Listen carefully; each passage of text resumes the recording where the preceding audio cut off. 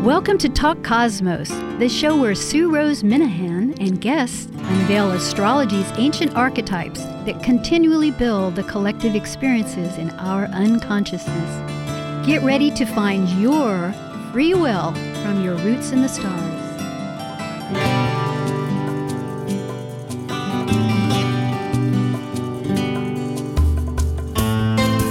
Hello and greetings. Tonight is October 24th, 2020. And as far as Talk Cosmos considers, we're in the archetype of Scorpio. No, we're in the archetype of Libra, but the moon is in Scorpio and it is shining. Now we're in Scorpio. Oh, we are in Scorpio. Oh my goodness. Thank you.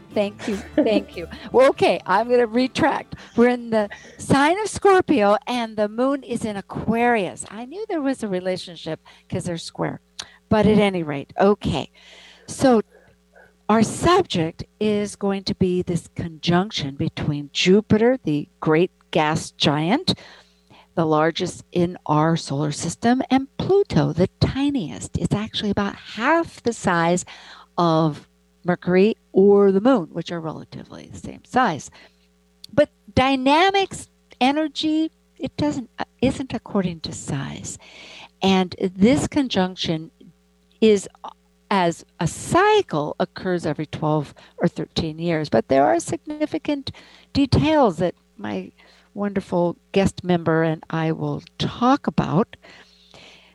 A few things to mention is that Jupiter symbolized by the oak tree and the eagle. You know, it soars up. And Pluto, the brother to Jupiter, and is of the underworld, so it's the depths of the being, and it's also rebirth. So potentially, in a nutshell, we could say that leading after rebirth, which is a process, there's abundance. Well, we will talk about this more, and it is time now for Planet Buzz. Focusing on planetary ecliptic orbital cycles and planetary pairs called synodic cycles connecting the planets at the same degree that begin our relationship, these are the members of Planet Buzz. I'm Sue Rose Minahan, host of Talk Cosmos, an evolutionary astrologer and consultant, plus a certified color energy coach. I explore creative expression as an artist, a musician, and write abundantly, stories to poetry. I love investigating mythology's language, philosophizing eternity, and I'm a perpetual student of life, seeing oneness of body, spirit of people, animals, and nature. And I'm Dr. Laura Tad. I have a PhD in human science and work as a spiritually oriented psychological astrologer with people around the world. I teach and lecture on astrology both in person and remotely. I have a blog. I have written for the Mountain Astrologer, Celestial Vibes, and Tarot.com. Additionally, I am the educational coordinator for Live Life Resources, an educational nonprofit specializing in resiliency training, education, and research. And as the ancient Hermetic code reveals, as below, as above, as above, as below. Yes, indeed. And that's a lot of the cycles that we're talking about. And thank you, Dr. Tad, for reminding me. If I had looked at my notes, I had it very clear. Scorpio, Sun, Aquarius, Moon. But this conjunction that we're speaking of for our audience sake is on November 12th. So it's about 2.5 weeks from now. And the first one was April 24th. The second one was June 29th. And they're within degrees of each other. The April 24th and the June 29th were 24 degrees, although it was almost 25 degrees on April 24th. And then this one is going to be 22 degrees and 51 seconds, which is very close to that big stellium conjunction we had back in January. But there's many other factors. So, Dr. Tad, I'm glad to join in on this complexity with you. Yeah, I'm glad to be here. Thanks for having me again. There's definitely a lot to talk about and unpack with this third and last Jupiter-Pluto conjunction in Capricorn, right? None of us will be alive the next time Jupiter and Pluto are conjunct in Capricorn again, right? That's, that won't happen again in our lifetime. Oh, that's interesting. I didn't look that far. I went from like... Jupiter gets into Aquarius at the end of this year. Oh, of course. That's right. Jupiter and Pluto will be conjunct again, but they won't be conjunct again in Capricorn for a couple centuries. Okay. Because we did go back in the common era. And so, and it hasn't occurred too many times, but that's right. It's a 250-year cycle. Yes. Yeah. So they're conjunct as planets every 12, 13 years, but they're both always moving. And so they don't meet up again. 13 years from now, Pluto's no longer in Capricorn.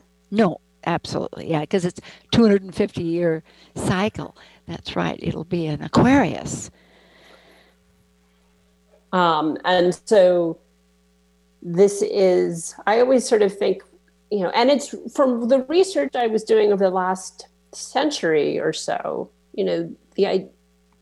them going through a retrograde cycle and meeting up 3 times in a single year or a single cycle of Jupiter going around the zodiac is unusual, right? It's happened once since the 1800s. It happened in the 50s, but even though they meet up every 13 years, it's less usual that they have this repeated engagement with each other. I was astonished with that too, because as I went back to the common era, now I didn't necessarily at first specify that they were in Capricorn, but just to see their conjunctions. Yeah. And no, it was in Capricorn. That's right. I'm looking at my notes now. Jupiter, Pluto, Capricorn, because in 550 they were, and 3 times, and the next time was 1285. But that is very, after you're considering 2,000 years, that's only for 3 consecutive conjunctions. That's 2020. So it's very unusual. And I always think of retrogrades as, when it's this last pass in that retrograde cycle, even, whether it's Mercury or Pluto, whatever that, because they were both retrograde, which is part of why they ended up with the second conjunction at almost the same degree that it was when they first met up, is that both planets went retrograde. But that, it's like, I think about it kind of, the image I always sort of see is like of sweeping, and the last pass is like you're getting up the last little bit of, it's the last pass with the broom. You're getting the last little bit of shards, picking that, it's the last, finishing up what was initiated with the first connection. I can see it. I like that. It's a very collective thing. And you also brought up just earlier that Ceres, no, not Ceres. Now, see, I keep bringing up Ceres because on the degree is 22 degrees, and on January 12th, when we had that huge stellium, Ceres was at 22 degrees. And Ceres is an asteroid and also the sister to Pluto.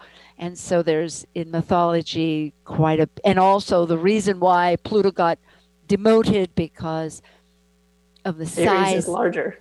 Yeah, and Ceres is actually larger. And so for astronomers, there needed to be some system, because perhaps we'd have tons and tons of planets. And actually, in my own estimation, and I don't think I'm alone, Pluto has still, well, we know it has its power, but even greater power that we're aware of, because all the trans-Plutonian are out there with Maki and Homan, a whole bunch of them, Sedna, that are part of that whole realm, past Pluto. So really, we have a lot to discover about what transformation even means. So, but back to this one, you were bringing the point that Pallas Athena are known as Minerva with the Greeks, same goddess. Romans. But the Romans called Pallas Athena. Other way around. She's Pallas in Greek and Minerva is Roman. Oh, thank you once again. Dyslexia of the brain cells here. Okay, very good. So, but she is conjunct at this degree on November 12th. And so she's, so both, right? So Saturn or Jupiter and Pluto will both be at this 22 degrees of Capricorn, as will Pallas Athene. And I think that I guess when I was first looking at this conjunction many months ago, I didn't have the asteroids in the chart I was looking at. And I immediately felt like there was a softening to the conjunction to see her there. Even though she's not a very soft goddess, she's the goddess of war. But she's the strategist. In Greek mythology is Athena, where we have Ares as the god of war. She's the strategist. She tells them where to fight. She tells them what to do. Brother and sister, I think.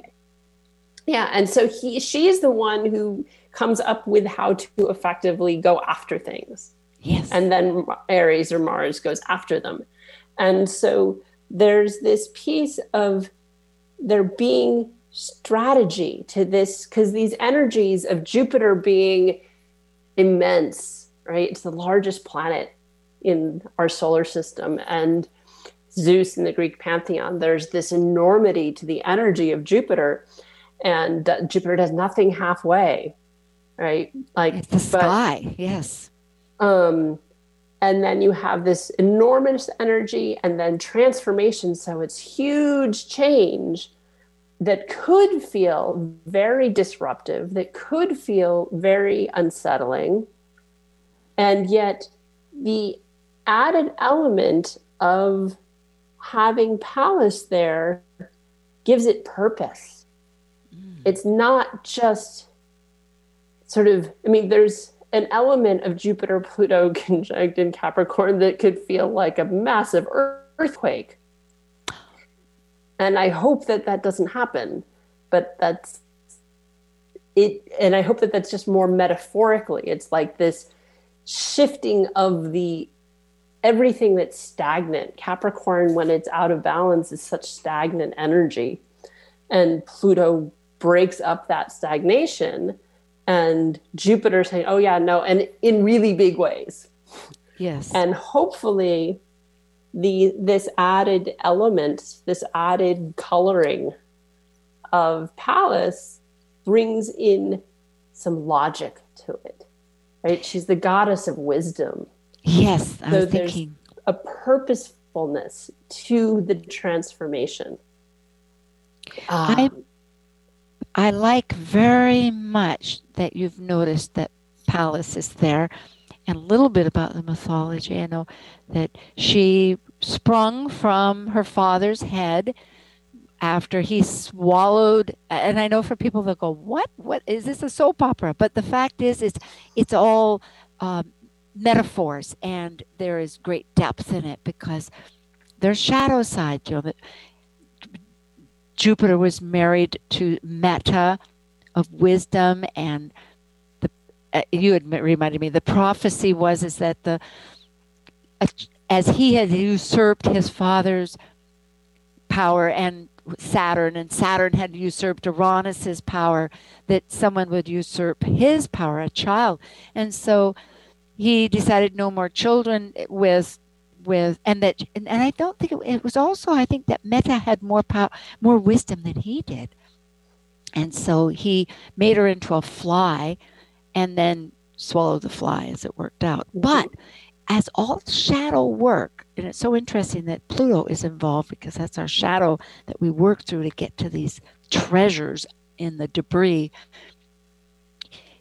Out comes from his head Athena, Pallas of this as his daughter without a mother, really. I mean, in a sense, you could say she was transformed. It was an internal process of this great wisdom and strategy. So she had transformed into this energy, which is the higher sense. So here we have the father-daughter.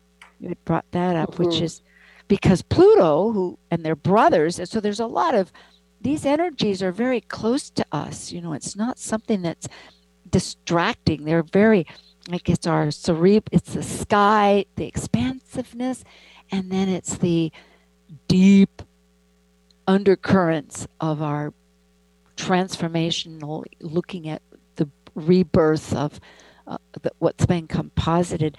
Because Pluto, he took his sister's daughter Persephone, although I think Persephone liked it because she was a goddess then. So we're going on and on. But the fact is it's this male-female relationships. And so I expounded on this, and you were the one that reminded me that it was this family relationship in some ways. But what were you thinking when you thought father-daughter? What were you thinking? Just Dr. so there's this interesting connection that it's like, oh, they're meeting up, right? That father and daughter are connecting. And it's interesting that with the Saturn-Pluto conjunction that sort of kicked in 2020 and all its upheaval, for lack of a better word, a 38-year Ceres cycle was there, and Ceres is very much part of Pluto's mythology. And now we have Pallas, who's very much a part of Jupiter or Zeus's mythology. And their stories, or their story. I mean, all the challenge in telling any myth is that you have to tell them all because they're all connected. But yes, I know. But they're, in terms of, I mean, if you were, I'm teaching my niece Greek mythology right now, and they're really key characters in each other's stories, right? Ceres is very much part of Pluto's story, and Pallas very much part of Jupiter's story. When you do compartmentalize them out, which is, go ahead.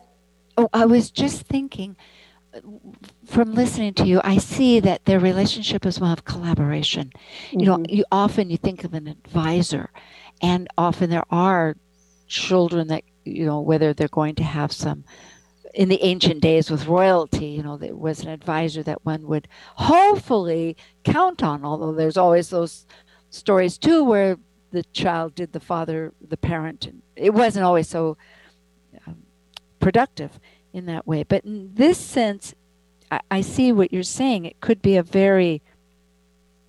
because she is connected to wisdom, and now the feminine is gaining, at least in part of the world, not thinking globally, the whole world, but there's a shift. And I think, some of what I've come across with looking at Pallas, you can sort of think of her as Wonder Woman, right? And the Amazons were part of Greek culture, right? The Amazon women in some ways is very representative of Pallas, of this warrior woman, there's a part of her never marrying and never having, and there's, some myths say that she did have children, but certainly she was never partnered long-term, is an autonomy, right? She was whole and complete and autonomous in and to herself, and nobody messed with Athena.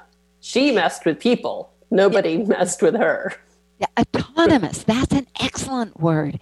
It is very true. Her own counsel, that deep source. So looking into this, we have many tools that are helping, because it is a long process. If we go back into time, history, I know that when the three were together, that's Pluto with Jupiter, with Pallas, or it would be the three, was 1272, 1522 in the Reformation, and the last time was 1771, just before our nation, and also was created, or, it declared its independence, and also I think when Uranus was discovered by William Herschel. Can't quite remember the year, but it was very close to that. Yeah, well, yeah, and so there, and what I found really interesting about looking at this trilogy is that, and I didn't go back further than the 1700s in my own exploration, but that the three of them are rarely together. That's it amazing. has, the only other time since since the late 1700s, the three of them have only been together in any sign 2 other times than what we've experienced this year. So once in 1833 in Aries, and then in 1771. So it is, again, the 2 planets, and Pallas moves very quickly, relatively quickly through the zodiac as well, right? But particularly in comparison to Pluto. But the 3 of them have not held court together very often. And so she becomes really, I think, a significant part of the story. Absolutely. I am following you. And in fact, I just noticed Neptune was discovered by mortals here. It was always out there in 1846. So that's a few years, 1833. And I haven't looked to see when was Uranus discovered, but it is like, if we're looking just at Jupiter and Pluto, it is this expansion, the visionary to the sky. Jupiter was thunder also, but he's the gods of all the gods. In other words, he rules the realms of delivery of the cosmos. And then Hades is what essentially is unseen. It's the departed souls, but the living, the souls nonetheless. It's not like they were dead and gone. They just weren't here, part of our system. So you have the whole gamut of expansion and also within. So I'm thinking bringing in, and during those years with Pallas, okay, so what I'm really getting at is that there's destruction with Pluto. It's not a simple task. It's not just, what doesn't serve us, like the skin of a snake, it falls off, it's destroyed. As you were saying, hopefully things are not too dramatic. But with the abundance of Jupiter gives such added creative manifestation through this whole process. So looking at Pallas Athena, so in those years, because if it were 1771, it was a breakthrough with Uranus. Uranus suddenly opened up the whole sky. We thought that it was just Saturn, and now there was a whole world out there. It broke the barriers. And when Neptune came around, it also, of course, then was, I think Rick Levine says, it's like Jupiter of vision, but because it sits outside the boundary of Saturn, there's no limit to the dreams and the visions of the imagination. That's the word, imagination of Neptune. So if Athena was, like, where are we going now? It's going to be quite interesting. It's so potent, so dynamic. You can only begin to see the trends of what could be rebirthed. Yeah, and I think that there's, again, like, she's the strategist. So she's setting things up to change. And so maybe there's an element of her being part of this that, I don't know, it like delays the transformation a little bit. And maybe that's part of why it felt like, it doesn't feel quite as disruptive, because there's a delay. She's strategizing. She's saying, yes, the change is needed, but you can't be reactionary. It can't just, throw the baby out with the bathwater, and be and freak out and throw everything up in the air and be too preemptive. And looking at some of the other dates where they're conjunct, but in other signs, right? We have, well, they were conjunct in 2007. So there was definitely a lot of heightened buildup going on in the Middle East.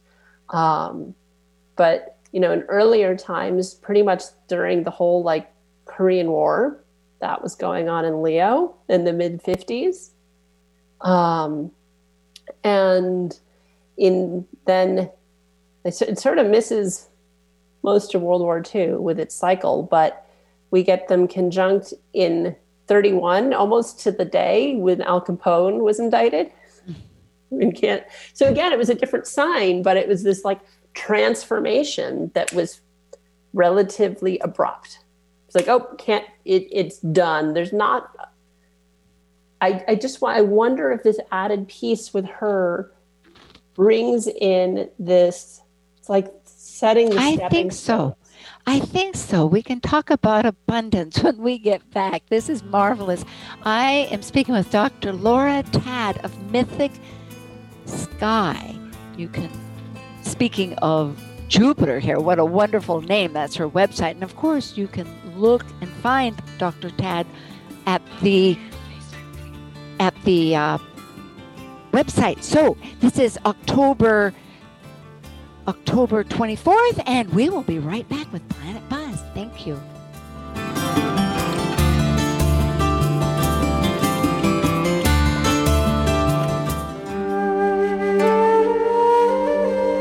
While we take a break from this week's edition of Talk Cosmos, let's take a look at this cycle's archetype. We are currently in the yin period of Scorpio, traditionally ruled by Mars, now ruled by Pluto. By departing a cycle based on comparison between extreme energies finding balance, Scorpio commits a relationship to exchange resources, experiencing power and powerlessness for the purpose of soul growth transformation. As a fixed water sign that is extreme, intense, and secretively deep, Scorpio's passionate nature questions the psychology and mystery concerning life and death. Hi, this is Willie Bodrak, a retired expat from Seattle, now living in Mexico. You're listening to Talk Cosmos on Alternative Talk 1150 AM, where we understand how to implement our free will through the cosmos. Don't let that herd mentality lead you off a cliff. We support thinking for yourself on Alternative Talk 1150. Welcome back. This is October 24th, Planet Buzz, with Dr. Laura Tad and myself, Sue Rose Minahan, and we're talking about the planetary pair of Jupiter conjunct Pluto, which will be occurring November 12th this year at 22 degrees Capricorn. And along with it will be Pallas Athena, which is an asteroid and was in mythology the daughter of Jupiter, sprung from his head, and as Dr. Tad very succinctly is noticing, is a strategist of wisdom, because she is the goddess of war, sister to Mars. So we were coming up with what will Athena be? How will she be implementing this energy? How does all this work together?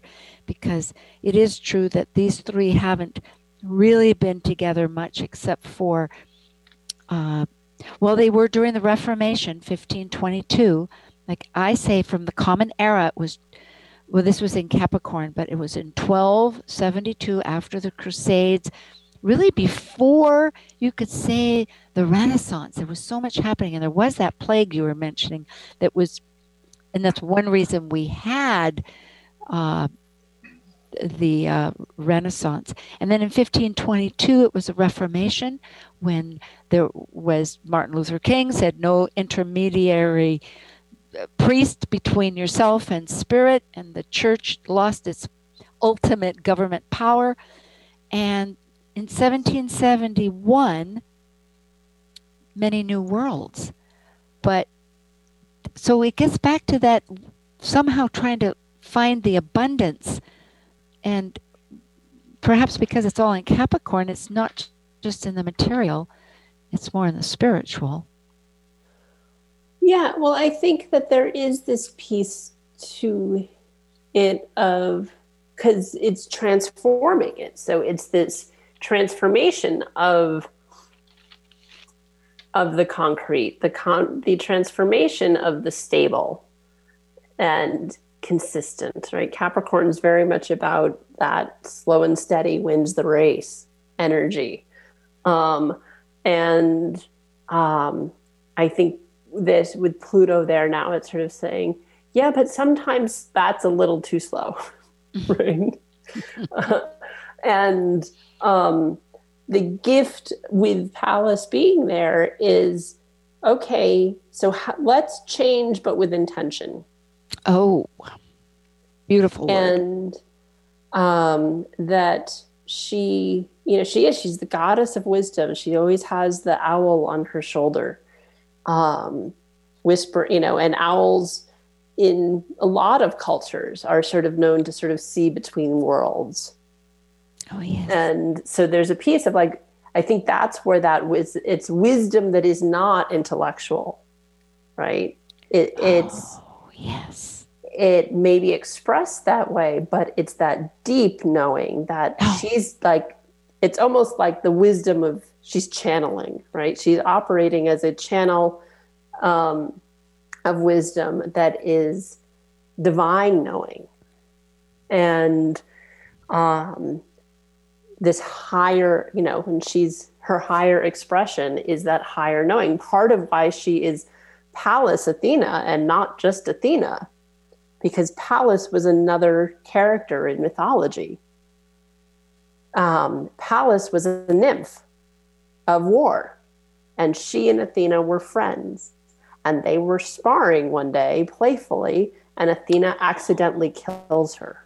Oh, that's right. And as penance, takes on her name and that which she ruled. And also as a way of honoring her friend.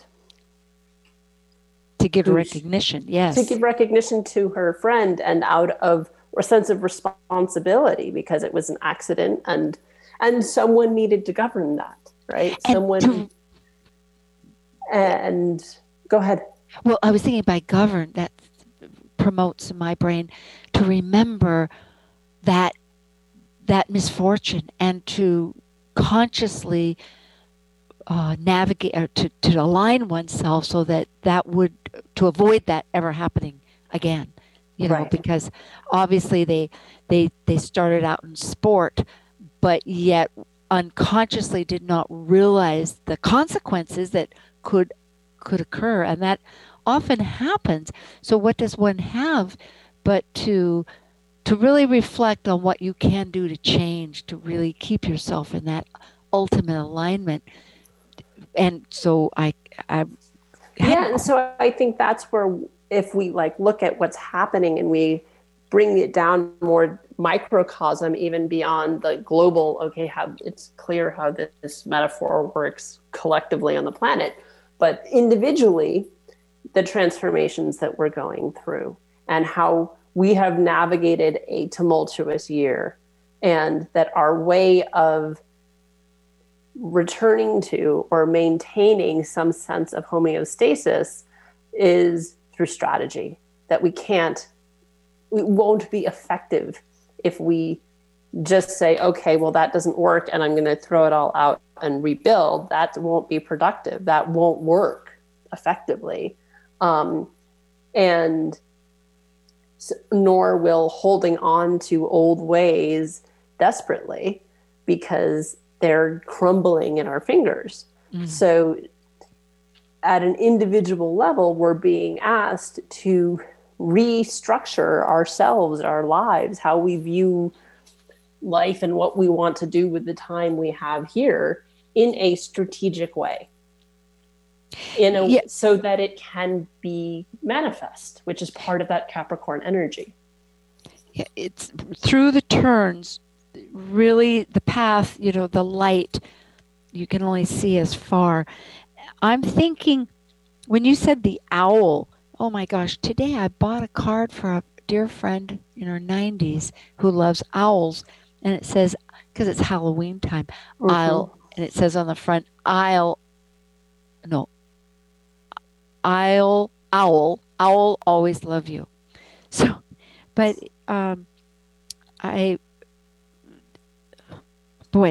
anyway, your thoughts are just regenerating too many things here.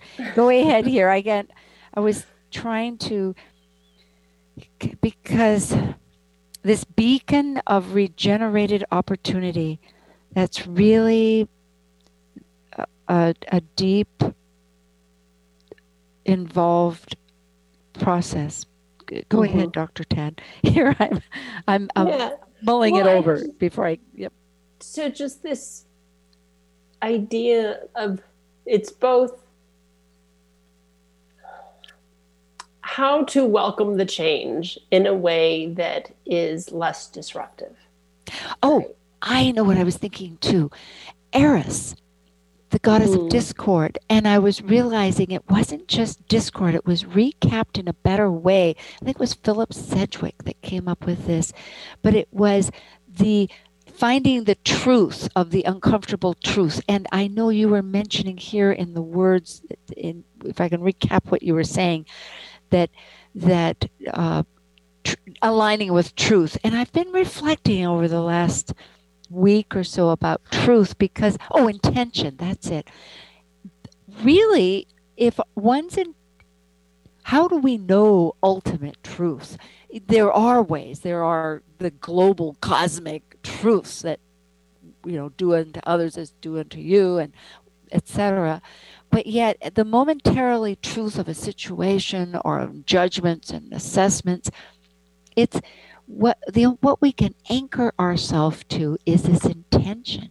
And depending on our consciousness of our values and what we consider to be of value, that leads us as far as it will.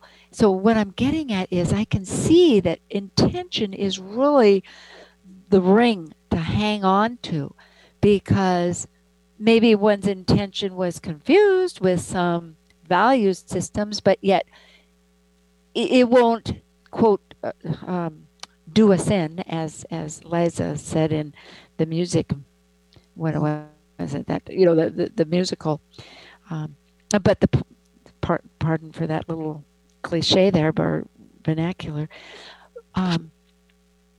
So it's interesting because we're all working to find this truth.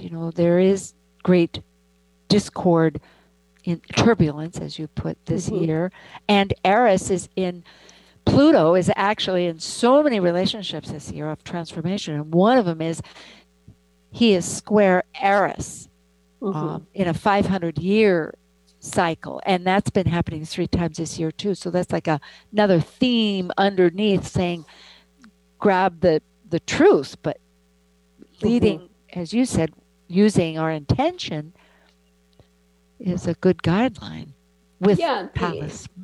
That intention, that strategy. Why are you doing it? What is the purpose behind it, right? And that can be used in all parts of life, right? There's a whole, I'm spacing his name, but this British marketing guy who talks about, you lead with your why. His whole line, his tag phrase is, people don't buy what you do, they buy why you do it. And so if you lead with why, then you hook people. And so for yourself, that need of what's your why? What's your purpose? If things are transforming, well, why? If you want it to be different, why? What is it that's not just change for the sake of change? It's part of that strategy.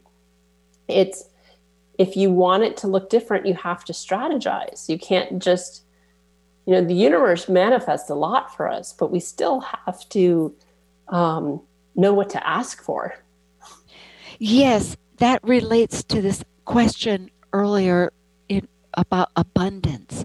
If our goal has abundance in some form, prosperity, however we view it, I was reading it, most interesting. It's not that we create abundance, because abundance exists.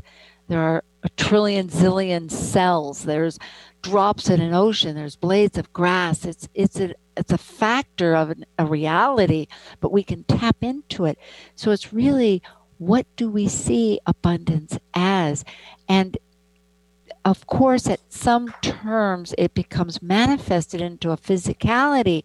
But yet, if we also really embrace the abundance of joy, the abundance of love, the abundance of, I know these sound, but it's true, just of being relaxed. I know even today, because I've been moving and I'm feeling less pressure.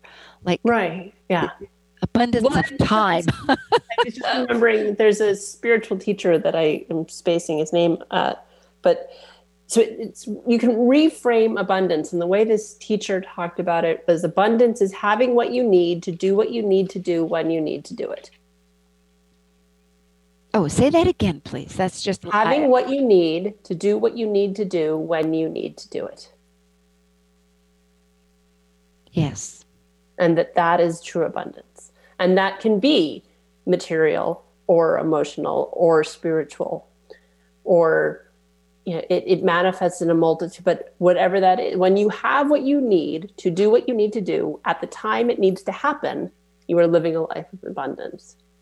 Yeah, like having time to create, time to finish the process. That can be abundance. It can be something as simple as, like, I have the ingredients I need to make the dish I need to make in order to feed my family at the time everybody needs to eat. That's an abundant moment. And true. Rather than, I think that as a culture, we have confused abundance with excess. That's a good word. That's very distinctive. Abundance versus excess, because lack, I'm thinking of the word lack, which is very Scorpionic and Plutonic and Capricorn. Does one have enough? And because it's Scorpionic, is because life is getting fed through resources that create life, or else it's depleted because it's not sustaining that life. It's outgrown it because of growth. It's just like the rings of a tree. They keep building another ring. It's a factor of life. And on some terms, needs and wants, abundance, it's very true. The true depth of, so often, yes. And I'm not trying to get too economical, because I do understand that truly having enough to pay for your roof or pay for your food and get where to your job, or to have it, these are necessities. But that is also, that could be, that's where abundance, living an abundant life, is not having more than you need. Yeah. That, people can live simple lives that are still abundant lives. Well put. And that focuses on it without saying poverty or poor and all these other measurements of declaration that are coming really from exterior people, not from the persons themselves necessarily, like so many times. Because what does matter truly, what sustains life, it gets so involved. And for good reason right now. There's complex energies. Pluto, as I was saying, is not just in relationship with Jupiter, but has had with Saturn starting that 38-year cycle that it's triggering right now, coming up at the same degree on November 12th. Mm-hmm. So it's like these echoes, these reverberations of and it of that time for sure. It kicks that point back up. Yes. Which, as well, Saturn can be scarcity mentality, right? Yes, which is the opposite of abundant mentality. Yeah. Fear. Mm-hmm. But I think part of that reframing is that learning that abundance doesn't have to be material. Absolutely. It doesn't mean that you need your basic needs met. Maslow's hierarchy of needs, absolutely. But I've known very, very wealthy people who live not abundant lives. And it doesn't mean they don't spend absurd amounts of money on little things. They do. But they're not living an abundant life. And I think that might be part of this. Yeah, and part of this too is the moment. Real, like you were just talking about having food and the ingredients of a dish, which I relate to. I have liked to cook many times, and the point being that it's also it's being connected to that moment of completing that. I was trying to think to myself, well, now what would make it not abundant, because one had abundant. The first factor is one doesn't recognize or acknowledge the fact that they have enough and be thankful for that and experience that. And second, that one's distracted by some other pressure or demand where oneself is not connected, to that moment. So it's, there's a lot of self-responsibility here to be grounded, to be centered in and thankful for teeny little things. It does help. I know that it's just with these retrogrades with Mars. I mean, we're still in 2 retrogrades right now, Mercury and Mars. That the energy has taken. Let's just say anything you want to have happen seems to be revised quite a few times. And so one has to stop and think, okay, I can sit here and be really upset, or else finally realize what is working and be thankful for the whole pattern. Because sometimes it related that it had, obviously, what I was going to do wasn't the direction and the best. There was had other things that were necessary. Right. I mean, that's very indicative of the retrograde energies of you think you're going one direction and life has other plans. Yeah. So we have a choice to be thankful, and I'm just thinking that helps with abundance. It's really tied. Yeah, I think that's part of that is grateful for what so that when we don't have what we need at the time that we need it, that we're grateful for what we do have, right? So, because it can be something as simple as you could be totally financially solvent, but if you're making a dish and suddenly you're making a Thai dish and you realize you don't have any ginger at home, you can't make the dish you want to make. Doesn't matter how much money's in the bank, right? So what you could have that be something that is disruptive to your life and throws you and has you emotionally out of balance, or you regroup and you say, okay, well, I'm thankful for what I do have. What can I make given what is? And regroup and say, okay, well, maybe we'll make Thai food without ginger tonight, or we'll make it Mexican instead, because it's all kind of the same thing, but different herbs. So I'm looking at this chart. Now let's see how many, we do have a few minutes here, because the chart would be January 12th. Yeah, it's an intense chart. Yeah, We've and then got a T-square going on. But on top of that, on a bi-wheel would be the November 12th chart. So of course, I say of course, the reason is that Jupiter and Pluto, Jupiter, and Pallas are all conjunct that 22 degrees of Ceres, Pluto, Saturn. And of course, Mercury was a degree away and the sun was a degree away in the other direction. So they're jumped in. But the other alignment that's most interesting is the moon today is conjunct, within a degree, Venus, and it's conjunct, that's 18 degrees Libra.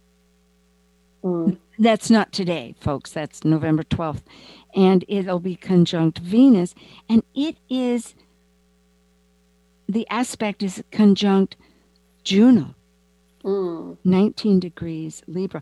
Juno has been in Libra all year, which I've focused on for various reasons. There's been dynamic, of our alignments. She was the wife of its marriage. What are we married to? And here in Libra, of partnerships and trying to complement in extremes. Polarity is all kinds of things, trying to navigate that and create a balance out of it. But I'm just thinking that, and of course they're square, it's in a nice square. Yeah, and Mars gets pulled into there too. So and Eris is opposite. Yeah.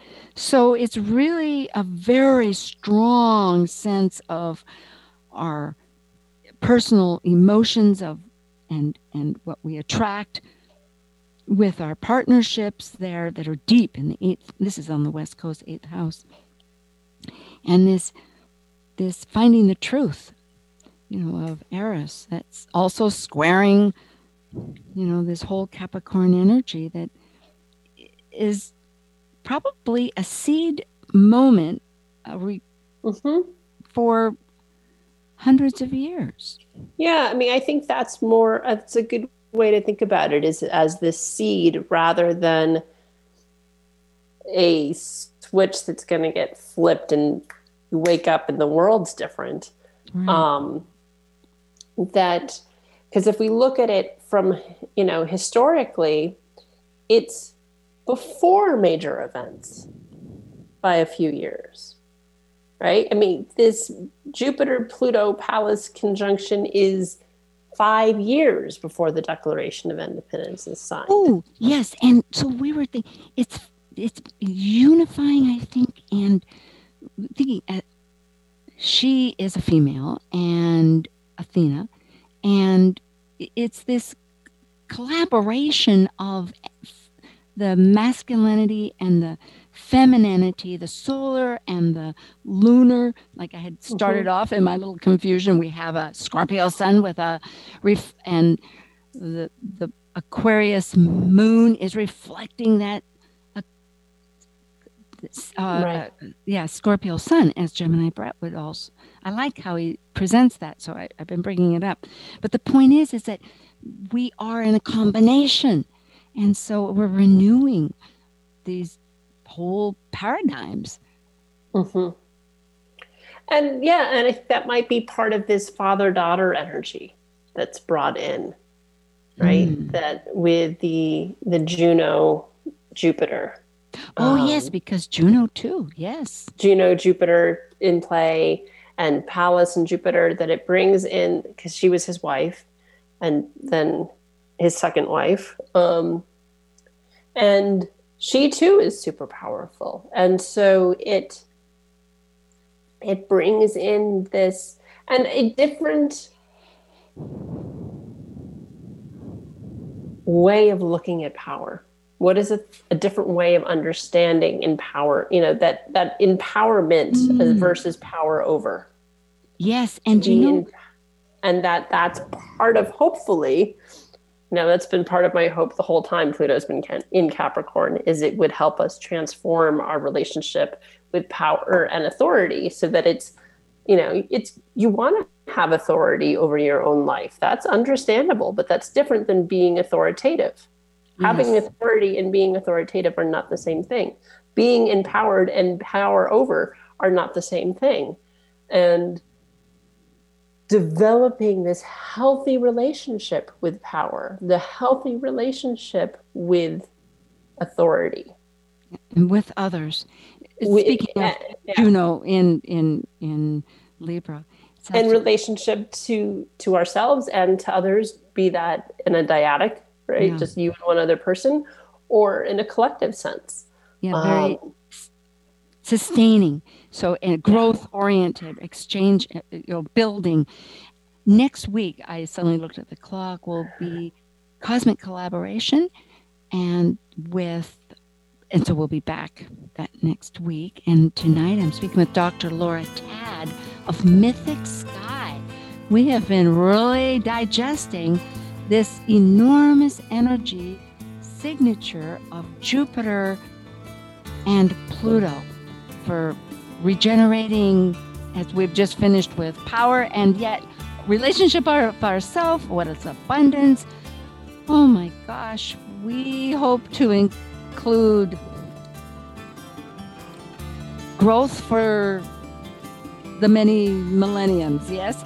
Thank you, Dr. Tad. Thank you for having me again. Yeah, and we do have a couple of seconds. The music goes on just to say that we have a minute, so we don't have, it's sort of nice to. Yeah, but yeah, I think that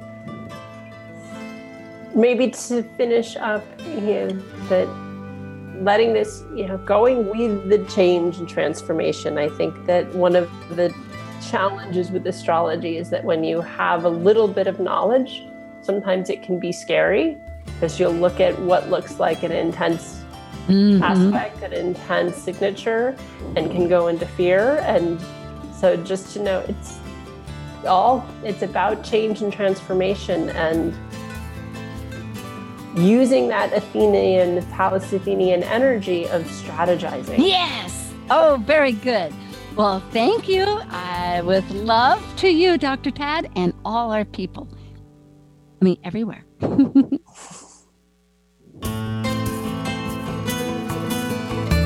Thank you for listening to Talk Cosmos, the show where Sue Rose Minahan and guests unveil astrology's ancient archetypes that continually build the collective experiences in our unconsciousness.